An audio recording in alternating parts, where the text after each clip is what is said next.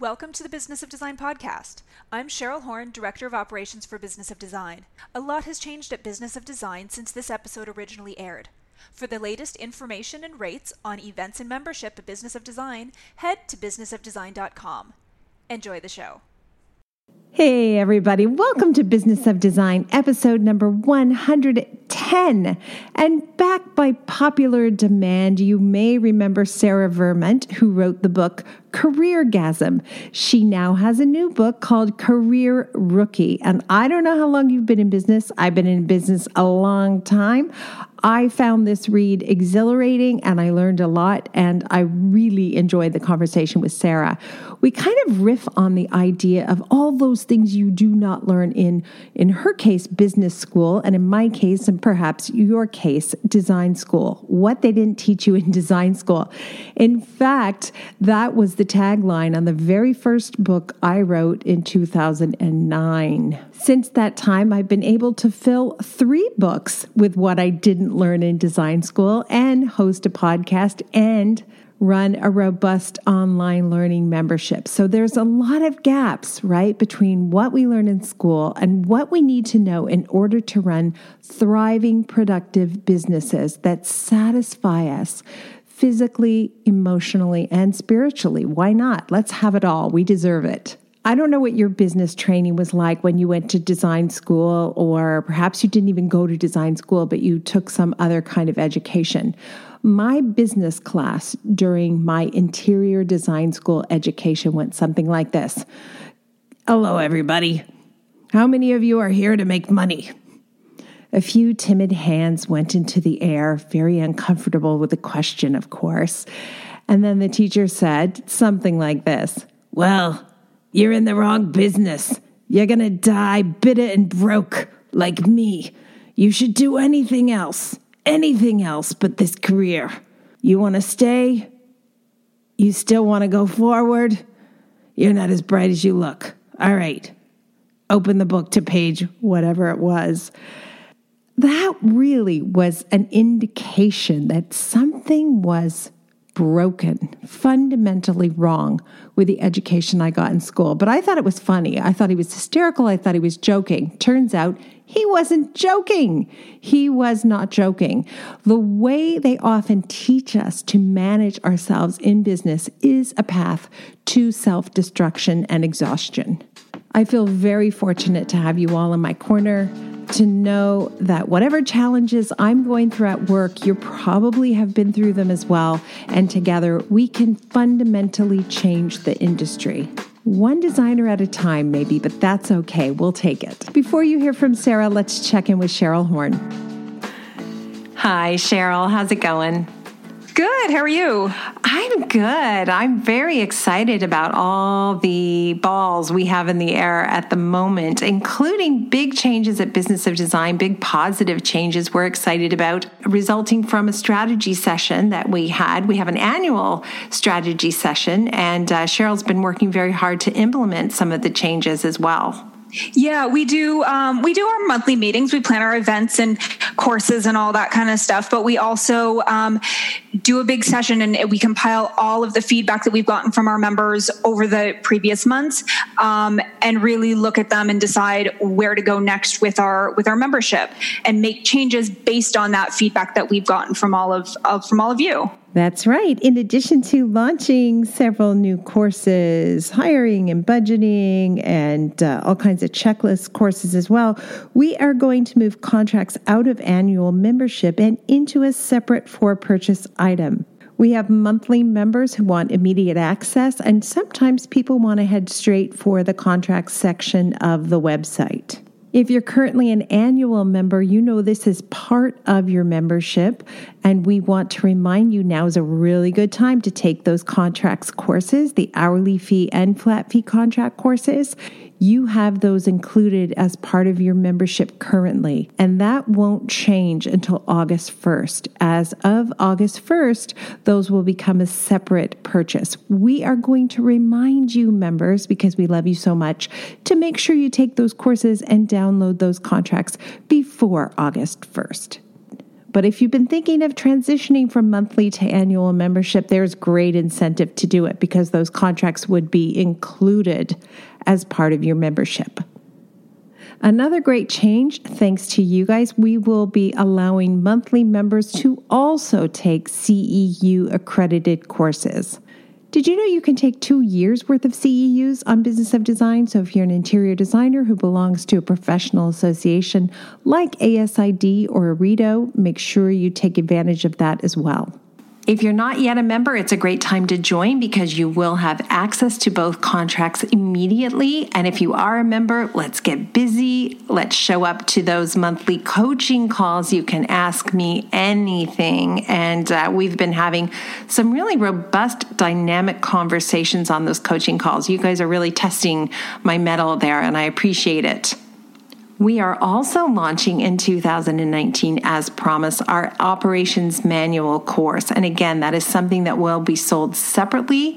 For those who need it immediately, you'll be able to take the course and download the Operations Manual that we use at Kimberly Seldon Design Group. So we're excited about those two projects. Those are big babies that took a long time to get off the ground. So we're looking forward to having those launched. Right, Cheryl? Yeah, that's going to be great.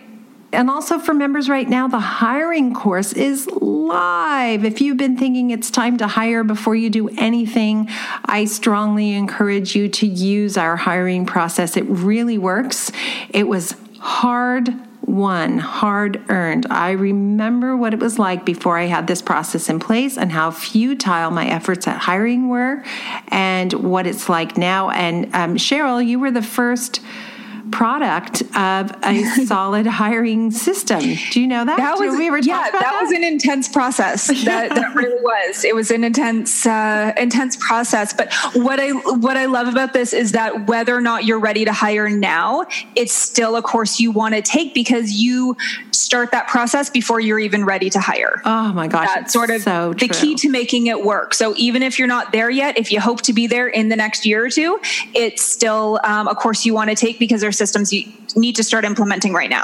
That's right. And I hope you all are lucky enough to find a Cheryl Horn. I really do, Cheryl. Oh, thank you. Also, I do want to mention Santa Monica Elite Retreat, October 24th to 27th, $2,800 gets you a front seat to intensive learning. We'll be talking about evaluations, less is more, how to work with fewer clients but make a lot more money. We'll be talking about how to hire, how to fire, how to evaluate the staff that you have. So much fun as well. Home tours, garden tours, a little bit of toes in the sand action, a little bit of drinking. Let's be honest, it's going to be a lot of fun. We'll handle your breakfasts, your lunches, your learnings, and we will take really good care of you. Get yourself to Santa Monica, October 24th to 27th. Everybody sign up. Can't wait.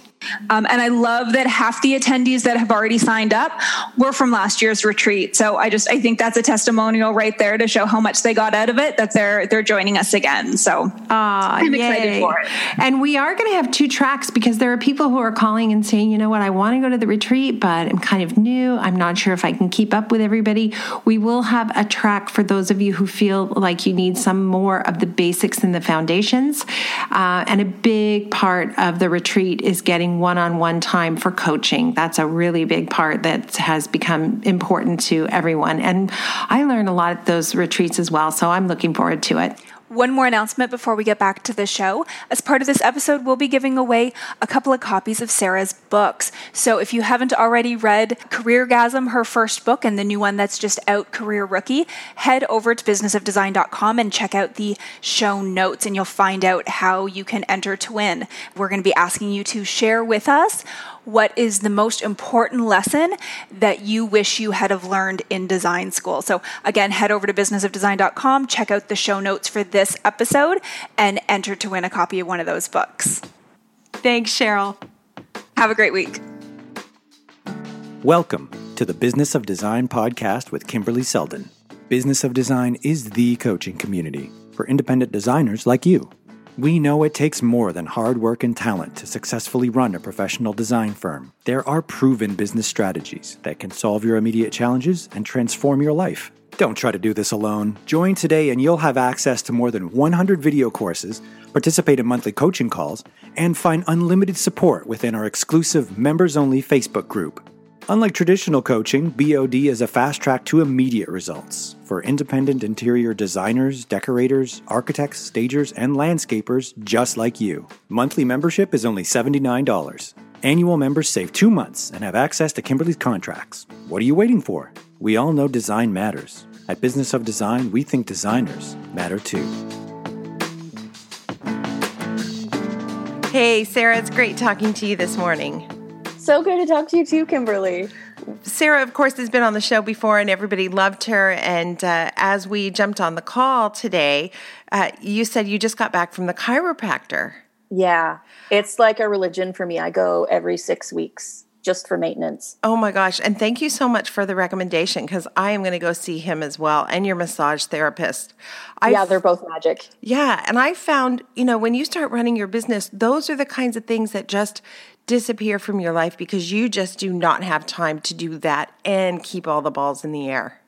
Yeah. And when you're, hard up for time, that's probably the last thing on the list, right? Right. Okay. But you guys don't need me to tell you that systems will make space in your life for things like a chiropractor, right? And for listening to Sarah Vermont. Nice to see you again. You too.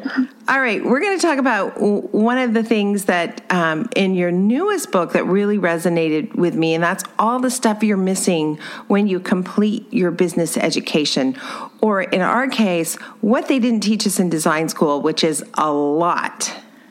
Yeah. And so you and I are in different industries. You're a designer, I'm a coach, but we have this same thing happening in our industries where our schools prepare us so much for the actual trade and the practice of our work, but very often so little on the business side of things, which is essential if you want to have a successful practice. Well, and we go out thinking we're ready when in fact we're like, it's like a 1-arm push-up. I might have prepared for a 2-arm push-up, but not a possibility I'm going to be able to do that 1-arm push-up. Yeah, it's a good point. It's almost like when you're not prepared for the business side of things, it's almost like you're a baby bird who's jumping out of the nest before you're quite ready. Gosh, that is exactly how I feel. And I smashed down to the sidewalk, not to be too graphic, but there you go. One of the things I read from you has to do with asking some questions before you even start your business. Is that a good place to start? Oh my gosh, yes. You should have more questions than answers at the beginning, and you should not be shy about asking questions. One of the things I talk about in the new book, Career Rookie, is that clarity should always come before strategy. So clarity first, then strategy, because if you're an intelligent person, you can probably build a strategy in any given direction, but if you want to actually enjoy your business and build the business you want to build, you really do need to get clear on what it is you want, who you want to work with, how you want to work, which systems are going to work for you. And so asking all of those questions and experimenting until you get clarity is super essential, no matter what kind of business you're building, actually. So I thought I had clarity because when I graduated from design school, it was a terrible recession. I couldn't find a job working for anyone else. So my clear vision was, I'm going to open up my own business. I'm going to work really, really hard. I'm going to make clients love me, and I'll sacrifice just about anything to get where I need to go. That was my super clear vision. What was I missing? First of all, how did that feel? Did you burn out? Oh my gosh. I wouldn't describe it as burnout. I would describe it as an implosion. I completely had melted down and wanted to quit. It was so hard. But my first intention to work really hard, that came true. I did work really hard, and I did sacrifice everything. Weekends, evenings, quality time, chiropractor visits, you name it. I didn't do anything nice for myself. I did as much as I could because I was a new mom, and then it was all business all the time that was left over. Wow, that's hardcore. See, a lot of people do burn out when they get into that kind of scenario. And I think working hard is so important. You have to be willing to work hard, especially at the beginning, because everything is new at the beginning. And the stuff you do now or the stuff I do now that maybe we weren't super great at 10 years ago comes easily to us now, right? Yeah. Because we've worked hard, put in the time, put in the practice. But at the beginning, you know, something that takes us an hour now might have taken us a day or two back then. So the hard work is so essential. But I found I could work really hard at doing things the wrong way. Oh, yeah, everybody can. Me too. Right? And I never did take time to step back and think, what should I actually have asked myself before I launched my vision? So I definitely want you to tell us, what are some of the things we need to think about before we launch a business? And if we're already in business, can we go backwards and implement? Right. So there's a few things you have to think about in business. And we might have touched on this briefly last time, but I would really like to get into it. And something you didn't mention about your clarity and your vision before was specifically what kind of clients you want to work with. Right. God, I think that's essential, because as a service-based entrepreneur, there's only so many people we can work with, right? It's true for design. It's true for coaching. And so if there's only a very small slice of the pie that we get to work with because there's only so many hours in the day, wouldn't it be good to be super intentional about who your ideal people are, and also, importantly, who they aren't? And sometimes who they aren't is an easier place to begin when you're just starting out. Like, what kind of people do you not want to have to deal with? And we're not just talking about demographics like age, gender, income bracket, anything. We're talking about psychographics. So what kind of personalities do you not want to have to deal with? What kind of, emotional states for your clients do you maybe not want to have to deal with? And so stepping into the mental space and the emotional space of your potential clients, I think, is a wonderful idea when you're just starting out, to see which sort of characteristics, at least as you're thinking about them, feel good as potential clients and which ones don't. Okay, so I guess I feel like I'm the most naive person who ever launched a business. I just wanted clients, period, full stop. If they could breathe and they phoned me, I wanted that job. And I think maybe other people are in that position too. It is never too late to fine-tune the clients you want to work with, though. If you've been doing this a year or 20 years, you can still think about who that ideal client is and who that ideal client isn't and get clarity, right? Yeah, absolutely. And this is something I had to do too. And I think the reason most of us are just hoping for clients at the beginning is, as a new entrepreneur, it's really natural to have a lot of fear around maybe not getting enough clients, right? And so it's almost like there's an urgency or like a small amount of desperation around like getting some clients just to get started, which is totally natural. That's a really natural fear. For example, this is something I also experienced, even as someone who was like a former business prof and knows a lot about business. I built a brand that was not CareerGasm. I used to have a company called Aspire Coaching, and it was more of CareerGasm is a very fun brand. It's very much aligned with my personality. My old brand in business was very kind of corporate and serious. If you were to go to my old website, you'd see me in a button-down shirt at a boardroom table looking very serious and professional, coaching clients. And that just wasn't me. The problem with that is it attracted very corporate clients that I didn't want to work with. Right. So I too had to fine tune and really think about the kind of people I wanted to work with, because I started noticing that I was attracting the kind of person I didn't want to work with. So in my case, and maybe in the case of some of your listeners, I had to do a rebrand partway in. So in my case, I burned that sucker to the ground after about 5 months and just built an entirely different brand. And man, did it make a difference. What do you say to that person who says, but I'm afraid to narrow my focus and eliminate a sector of the population as potential clients because I don't have enough business? Yeah, well, I think the fear is really natural. What I would say, and this is super counterintuitive, is the more niche your business is, the more clients you attract, right? So let's say you are a designer and you'll do sort of like any kind of design. You don't have any sort of specific niche. and you're hoping that you'll attract a bunch of clients because you got something for everybody and something for you and something for him and something for her. You get a design, you get a design, you get a design. So, like no niche at all. And so that might attract some people, but let's say you're a designer who specializes specifically in kitchens and specifically in sort of like retro sort of kitchens.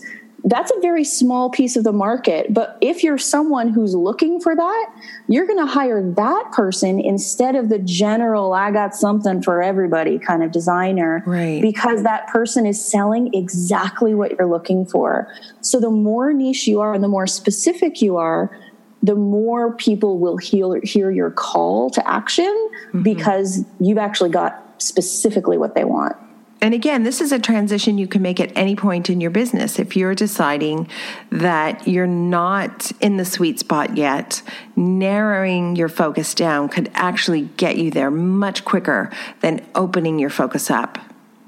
Yeah. And again, like I said, it's very counterintuitive. And it requires a bit of courage to do this because the fear is that you will lose some of your clients. What usually happens actually, whether it's design, coaching, whatever, you actually end up losing the clients that you didn't love anyway because they weren't, you weren't working in an area that was your particular forte or something that you enjoyed. So it's a pretty great trade-off, actually. It really is. But what you said there is so true. You do have to have courage. I so often go to conferences or I'm on panels where they talk about use Instagram to get new clients or, go create an online design package to get new clients. I very frequently think none of those things is going to get you new clients the way narrowing your focus down will get you new clients. Yeah, and it's important to narrow your focus first and develop your niche before you start using those tools. Like as a part of the branding process, there's no point in hustling all the time on Instagram if you have a brand that is kind of diluted and doesn't say much and doesn't really appeal to people. So you have to work on the brand first, which is narrowing the focus, probably narrowing it more than you're even comfortable with, right, and then using the marketing tools. So in my case, I have said for many, many years, my ideal client doesn't want to lift a finger. They do not want to do this complicated, time-consuming, challenging work. That's why they hire me. They don't hire me because I make rooms look beautiful. Millions of people do that.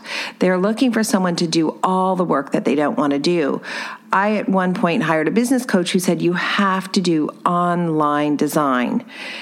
That was so inconsistent with my brand, right? Wow. How do you fit that in to, if you don't want to lift a finger, but I also offer this online design for everybody who wants to lift all the fingers.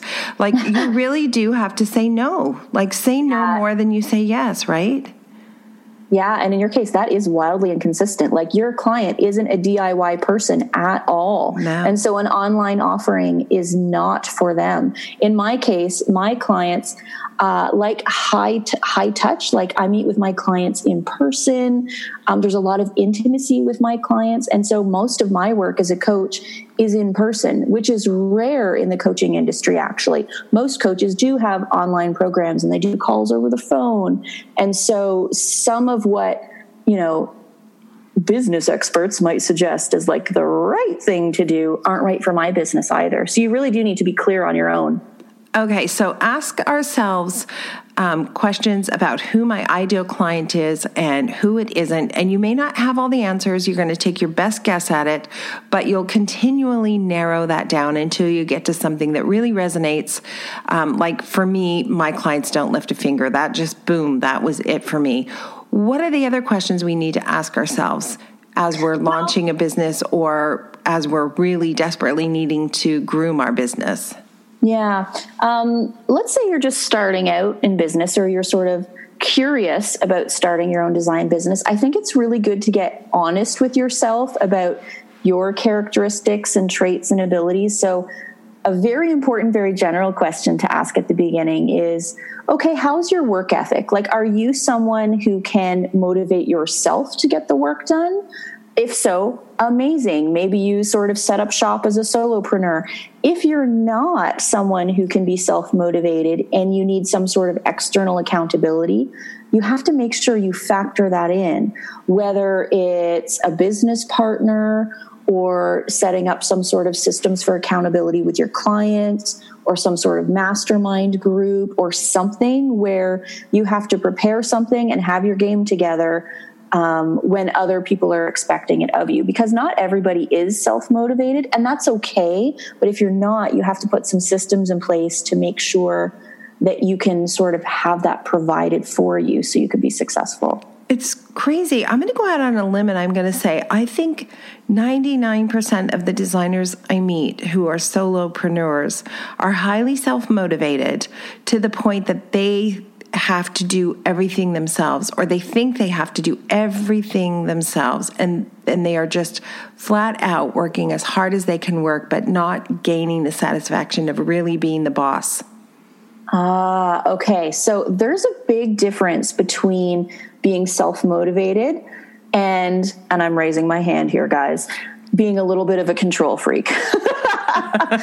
And so this is something I have grappled with as an entrepreneur as well. And so I'll just be honest. One of the things I have had to work on in my business is knowing which pieces to hand off to people so that I can enjoy my life and enjoy my business, and being intentional about who I decide to hand those pieces off to. For example, I have an assistant that I trust entirely, but it took me a while to get there to be able to even think about trusting anyone, because like most people, I think that I know how to do things best and I can do things better than anyone else. But that's not helpful if you want to have a happy life, because you just be working all the time. So you do need to figure out what you're good at, truly what you're good at. And if you're running your own business, by the way, it's okay to also figure out what you like to do and to put on a separate list the things you really don't like to do and figure out who can do those things first. Yeah, it's so key. Even when you're first starting out, if you don't have, a lot of people don't have the finances to have a whole team at the beginning, right? But there are usually some pieces that you can outsource if you wish, for very little cost, if they're the pieces that drive you crazy, or if they're the pieces that you don't actually have the skill with. Like, a really important question for people to ask is, am I good at the business side of my design business? You're probably great at design, but are you good at all the moving pieces on the business side? So things like sales and marketing and strategy. If you're not great at those things yet, that's fine, but you do need to enlist some people to help you with it, or make sure that you're gathering the information and the skills you need along the way. Oh my gosh, that is so true. And I spent years trying to get better at things I wasn't so good at, and years trying to get employees to be better at things they weren't good at. And then I picked up that tiny little book, Strengths Finder, and it was like, don't bother trying to force someone to be a salesperson who's not a salesperson. They're never going to be a salesperson. Figure out what they're good at and let them do what they're great at, right? Yeah, and that goes for us too, right? Like, if some of your listeners are not salespeople, they should not be trying to make their own sales. They should be enlisting support so that someone else can take the reins in that regard.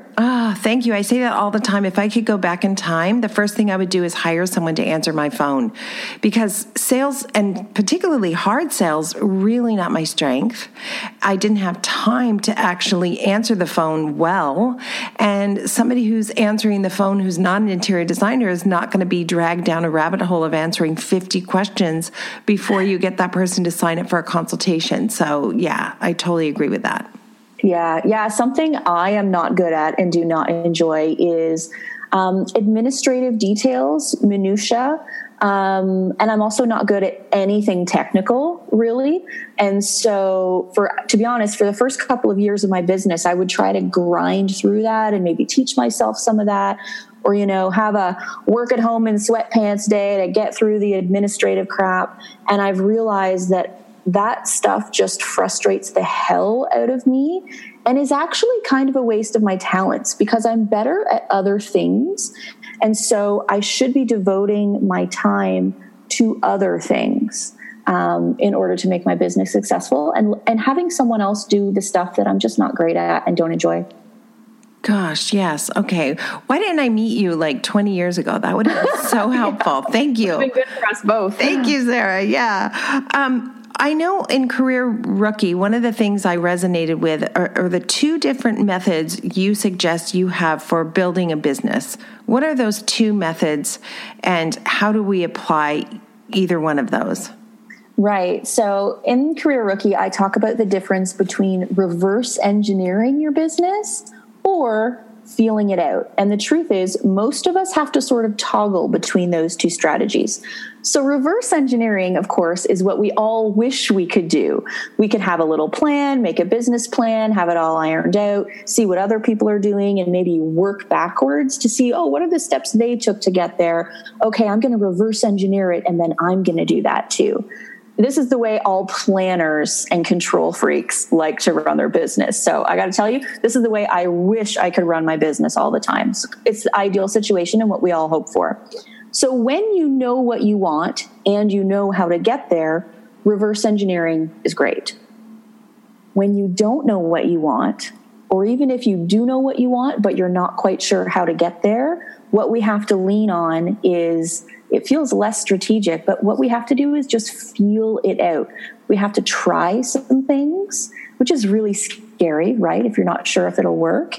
But it is absolutely essential if you're going to move forward. Because what happens if you don't know what you want, or maybe you're not sure how to get there, what happens for people is they tend to stay in paralysis until they have an answer. And what's actually much more productive is trying a little something and then tweaking, trying something and then tweaking. And so a lot of business is actually iterative. Like I'm 6 years into my business now, and I'm still experimenting with things, trying with things, refining them, tweaking them, notice what feels good for me and my clients. And that's actually a really beautiful way to do business sometimes. So long as you have the essentials figured out, feeling it out can be beautiful. And what most of us as entrepreneurs have to do, and you've been doing this for a while too, is like reverse engineer when you know what you want, and then feel it out when there's a couple of question marks, and toggle back and forth as necessary. Feeling it out is a little more stressful than reverse engineering, obviously, but it can lead to some really great creative results in your business. Oh my gosh, I felt it out, but I was so busy, I didn't take time to evaluate how successful my methods were. And so what happened for me, I just kept trying the same thing over and over and over again, but trying harder, working longer. I kept saying, I'm going to work smarter, not harder. But all I did really was work harder. Right. So you do have to take time to evaluate whether or not what you've just tried works, right?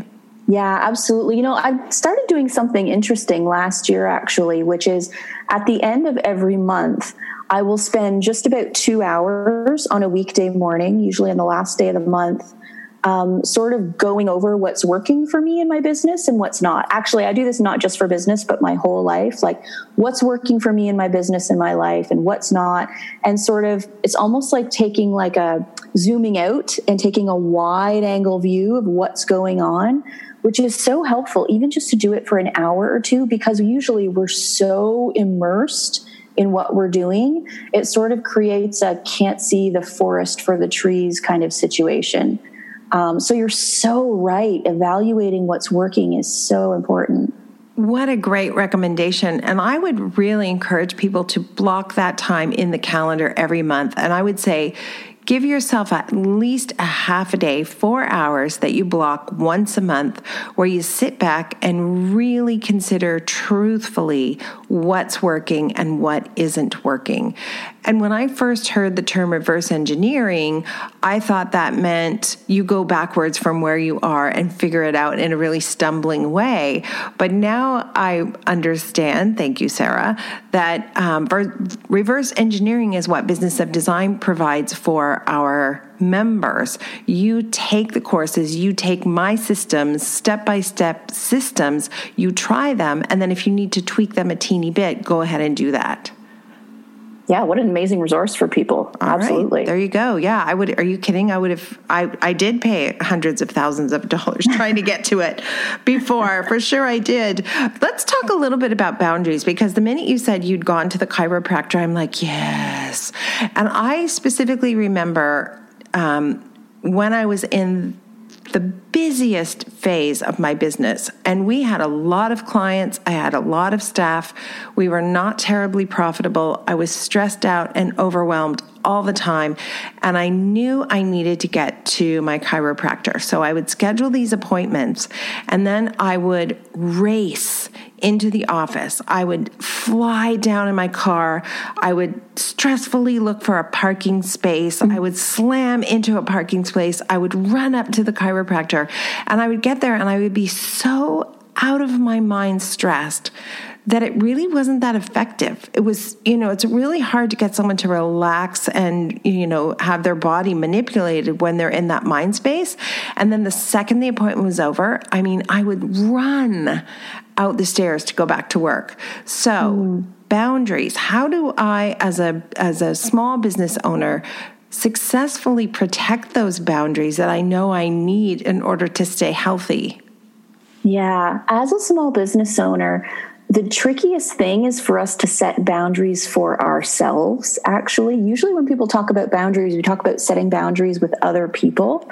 But there's two things we need to do as small business owners, and that is to decide where our boundaries, where we want them to be, and set them. But also, and I think this is more important, we have to maintain our boundaries. So for example, you were just saying, guys, block this in your calendar, book 4 hours once a month to sort of do your review about what's working for you and what's not. So that's an example of setting a boundary around your time. Now, what listeners are going to have to do is they will have to maintain that boundary by honoring what they have set, right? Which is the hard, you got us. I've struggled with this too. Over time, I've developed kind of a reputation for being a boundary queen. I never work evenings or weekends. But that's only because in a former version of my life, when I was a professor, I was all over the place and I wasn't happy. So what I did when I created this business is, and I'll tell you, setting and maintaining boundaries is much easier at the beginning of an endeavor, because that's when you're setting your precedents. This is a much harder thing to do if you're already immersed in your business, because you're changing behaviors, not just developing them. So the best time to set boundaries is in a new endeavor. But what's more important when you're in the middle of a business, if you've been at it for years already, is sort of being gentle with yourself, treating it like an experiment, setting the boundaries, but also maintaining them. It's a tough thing to do. It usually takes a lot of practice. I actually had to enlist my team at work to help me with exactly that, because I would set the boundary and then I'd say, you know what? I know I'm supposed to be doing top line right now, which is where we zoom out and look at things. I know I'm supposed to be doing that right now, but I'm just going to finish this proposal for Mrs. Byron. And as soon as I finish that, then whatever time is left over, then I'll do my top line. But yeah, the important strategic stuff goes to the bottom. But then of the you know list. what happens, right? Then I finish that and the phone rings and an email. And so there's so much discipline required for us to stick to those boundaries. I actually had to tell my staff, I need to do this no matter what, so I'm going to need your help. And they really got into forcing me to do the very thing I said I wanted to do. Good for you for knowing that external accountability would work for you. Oh my gosh, yeah. And if you don't have staff, that's okay. You have someone. You have someone in your life. You have us. You might have Sarah. You have someone in your life that you can ask for help in those situations for sure. Yeah. Another interesting example of this that everybody can probably relate to is if you ever pay for like an expensive gym class, like I love my spin studio. It is $30 a class, but because I'm accountable, because I've put the money down and I'm accountable for the seat that I've booked, I will actually do it. So there's all different kinds of forms of accountability to get you to do the things that you actually want to do, whether it's in your business or in your life. Just figure out what works for you. It might take some experimenting. Absolutely. And absolutely take time to evaluate whether or not something is working for you the minute you try it. Because I just kept my head in the sand for so long, and I realized like 3 years, 4 years, 5 years later, wait a minute, that isn't working, and it hasn't been working for 5 years. If I had just looked up a little bit earlier, I might have figured that out. Yeah. There are a lot of people who come into interior design as a second career, like you came into coaching as a second career. What's advice for them? Should this be something they do on the side while they're earning a salary in their first career? Should they go all in? What are some things they need to think about? Well, the first thing people have to think about is their financial situation, because I mean, our businesses is what puts food on the table, right? So for my clients, and I talk about this in the book a little bit, but you do have to ask yourself, what your financial sort of safety net looks like, and also how successful is the business so far, right? How long have you been at it? Is it bringing in enough income? And so a lot of the people I work with, I don't know about for your folks, I'm interested to hear, a lot of people do start their businesses as a side hustle. And I actually think this is a really lovely approach at the beginning, because it gives you a little bit of a safety net, and it gives you time to work out the kinks and solve all the problems and put out all the fires while you still have a little bit of financial support for your business. Listen, if you have a nice little nest egg that you don't mind using while you're building the business, that's fine too. But that's not something that everyone has. So I would say like 90% of the people I do business development for, they're all doing it as a side hustle while they're doing something else. Now, we were just talking about boundaries. Boundaries is even more important if you are someone who has a side hustle, because you've got your regular full-time gig and you have to carve out some space for your business as well. You have to carve it out and you have to protect it if you want it to take off.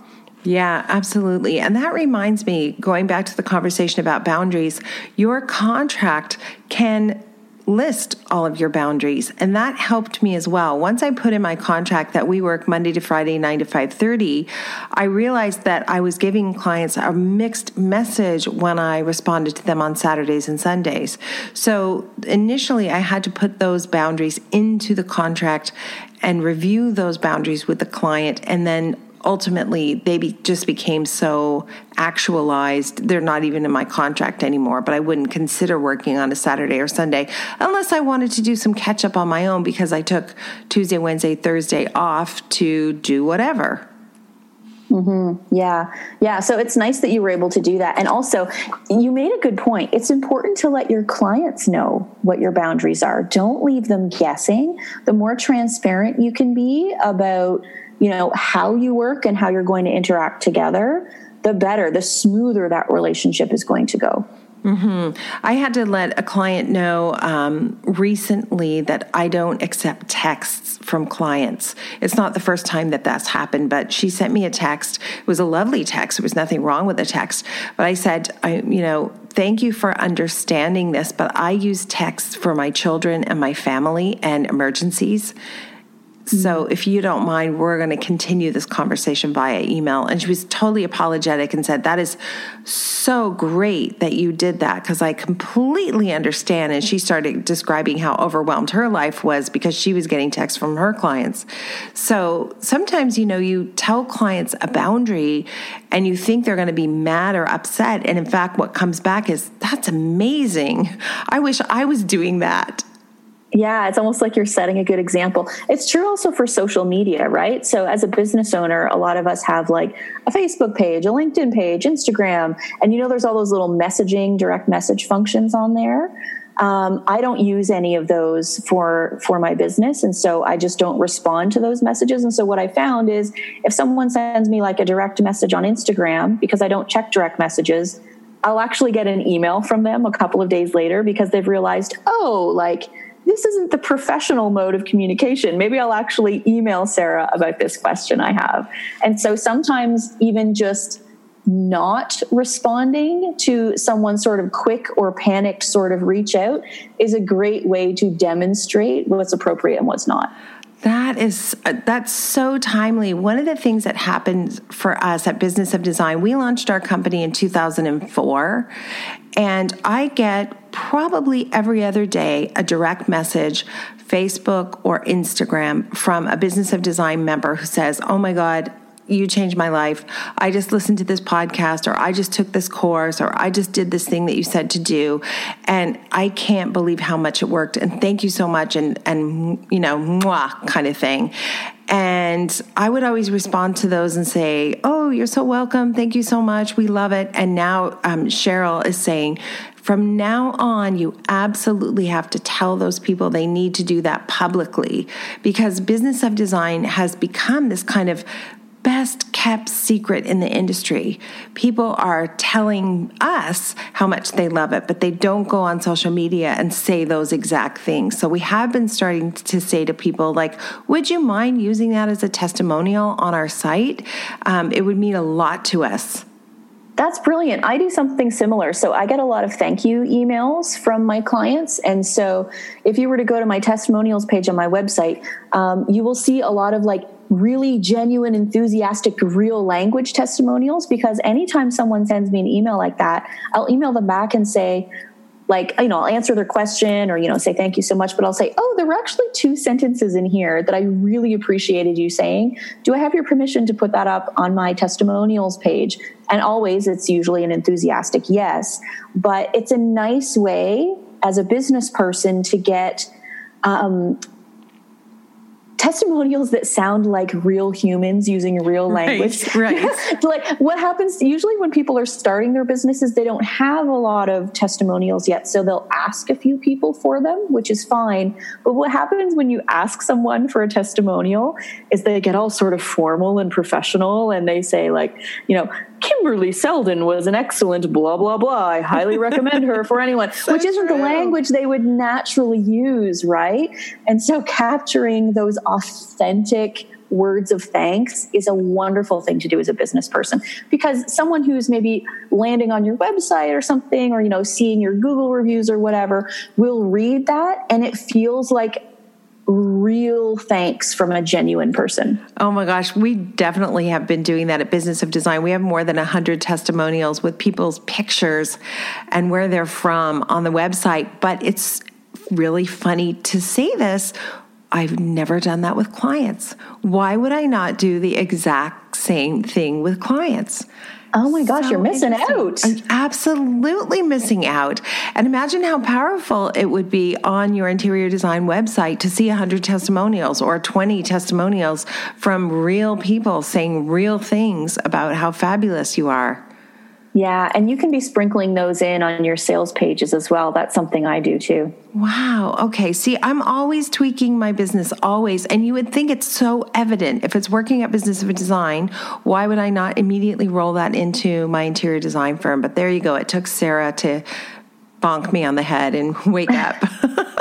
Well, this is what we've been talking. Remember, we were talking about feeling it out and constant iteration and tweaking. That's exactly this. It never stops. And really, we shouldn't expect it to stop.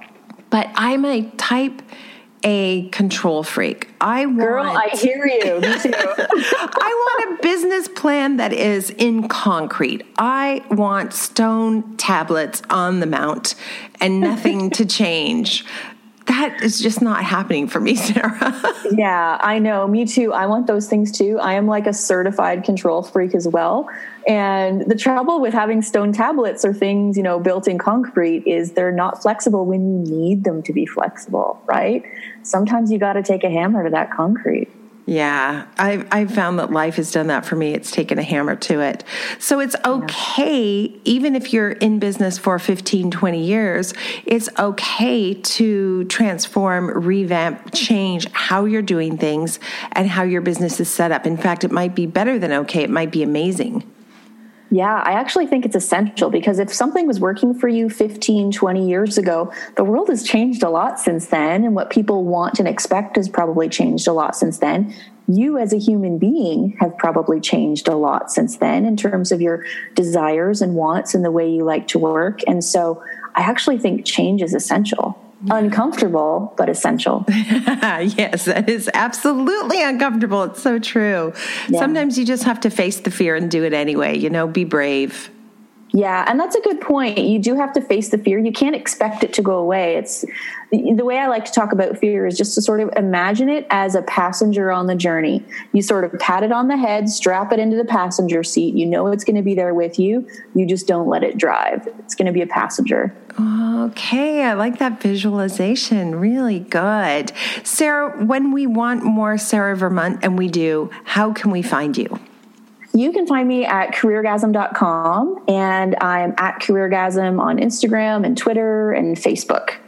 Okay, and Career Rookie. Yeah, that's the new book. I just had a book come out this month called Career Rookie, a Get It Together guide for grad students and career newbies. And my first book came out 2 years ago. That's Careergasm, Find Your Way to Feel Good Work. It's so funny, but I'm positive if I had picked up the Career Rookie book when I had been 15 years in business, it would have completely changed my approach to revamping my business. So sometimes you can be a rookie after many years of trying your very best to get it on your own. Always something to learn. Me too. Always. All right. So we like to end every episode with something we call design intervention. Actionable advice that you think is going to make a huge difference in someone's life right away. Okay, this might come out of left field, but something that has changed my life in a huge way that I recommend to a lot of people is meditation. And I find it's not only helping me in my life, but in my business. And I am not a hardcore meditator because my mind is always going. I'm always on that hamster wheel. So what I do is I use the app called Calm, and I just do 10 minutes of guided meditation every morning. And so I love that it's guided because it helps me get off the hamster wheel of thought because I'm listening to someone telling me to focus on my breath. And man, it helps me start my workday in a much calmer state, which is so important if you want to make good decisions throughout your workday. Wow, that's a great recommendation. It's called Calm. Okay. The only time I can effectively meditate is after a yoga class. I'm just spent and we hit that mat and I can really get into it. But I think first thing in the morning is a really good time to hit that stance. Yeah, it's working for me. Oh my gosh. Thank you so much for coming back. I really appreciate it. Looking forward to hearing from you next time as well. And I'm really looking forward to hitting your chiropractor up. Oh, good luck. I know you'll love it. Thank you. Thank you so much, Sarah. Thank you. Thank you for being a part of the Business of Design community. If you love what you hear on the podcast, take the next step by signing up at businessofdesign.com. As our thank you, you'll gain access to Business of Design's 15-step project management strategy, a free introductory course which includes 3 Business of Design systems you can implement for immediate results. And when you're ready for success, a Business of Design membership, monthly or annual, will dramatically improve your business and your life. What are you waiting for? Together we will achieve extraordinary results. Start today.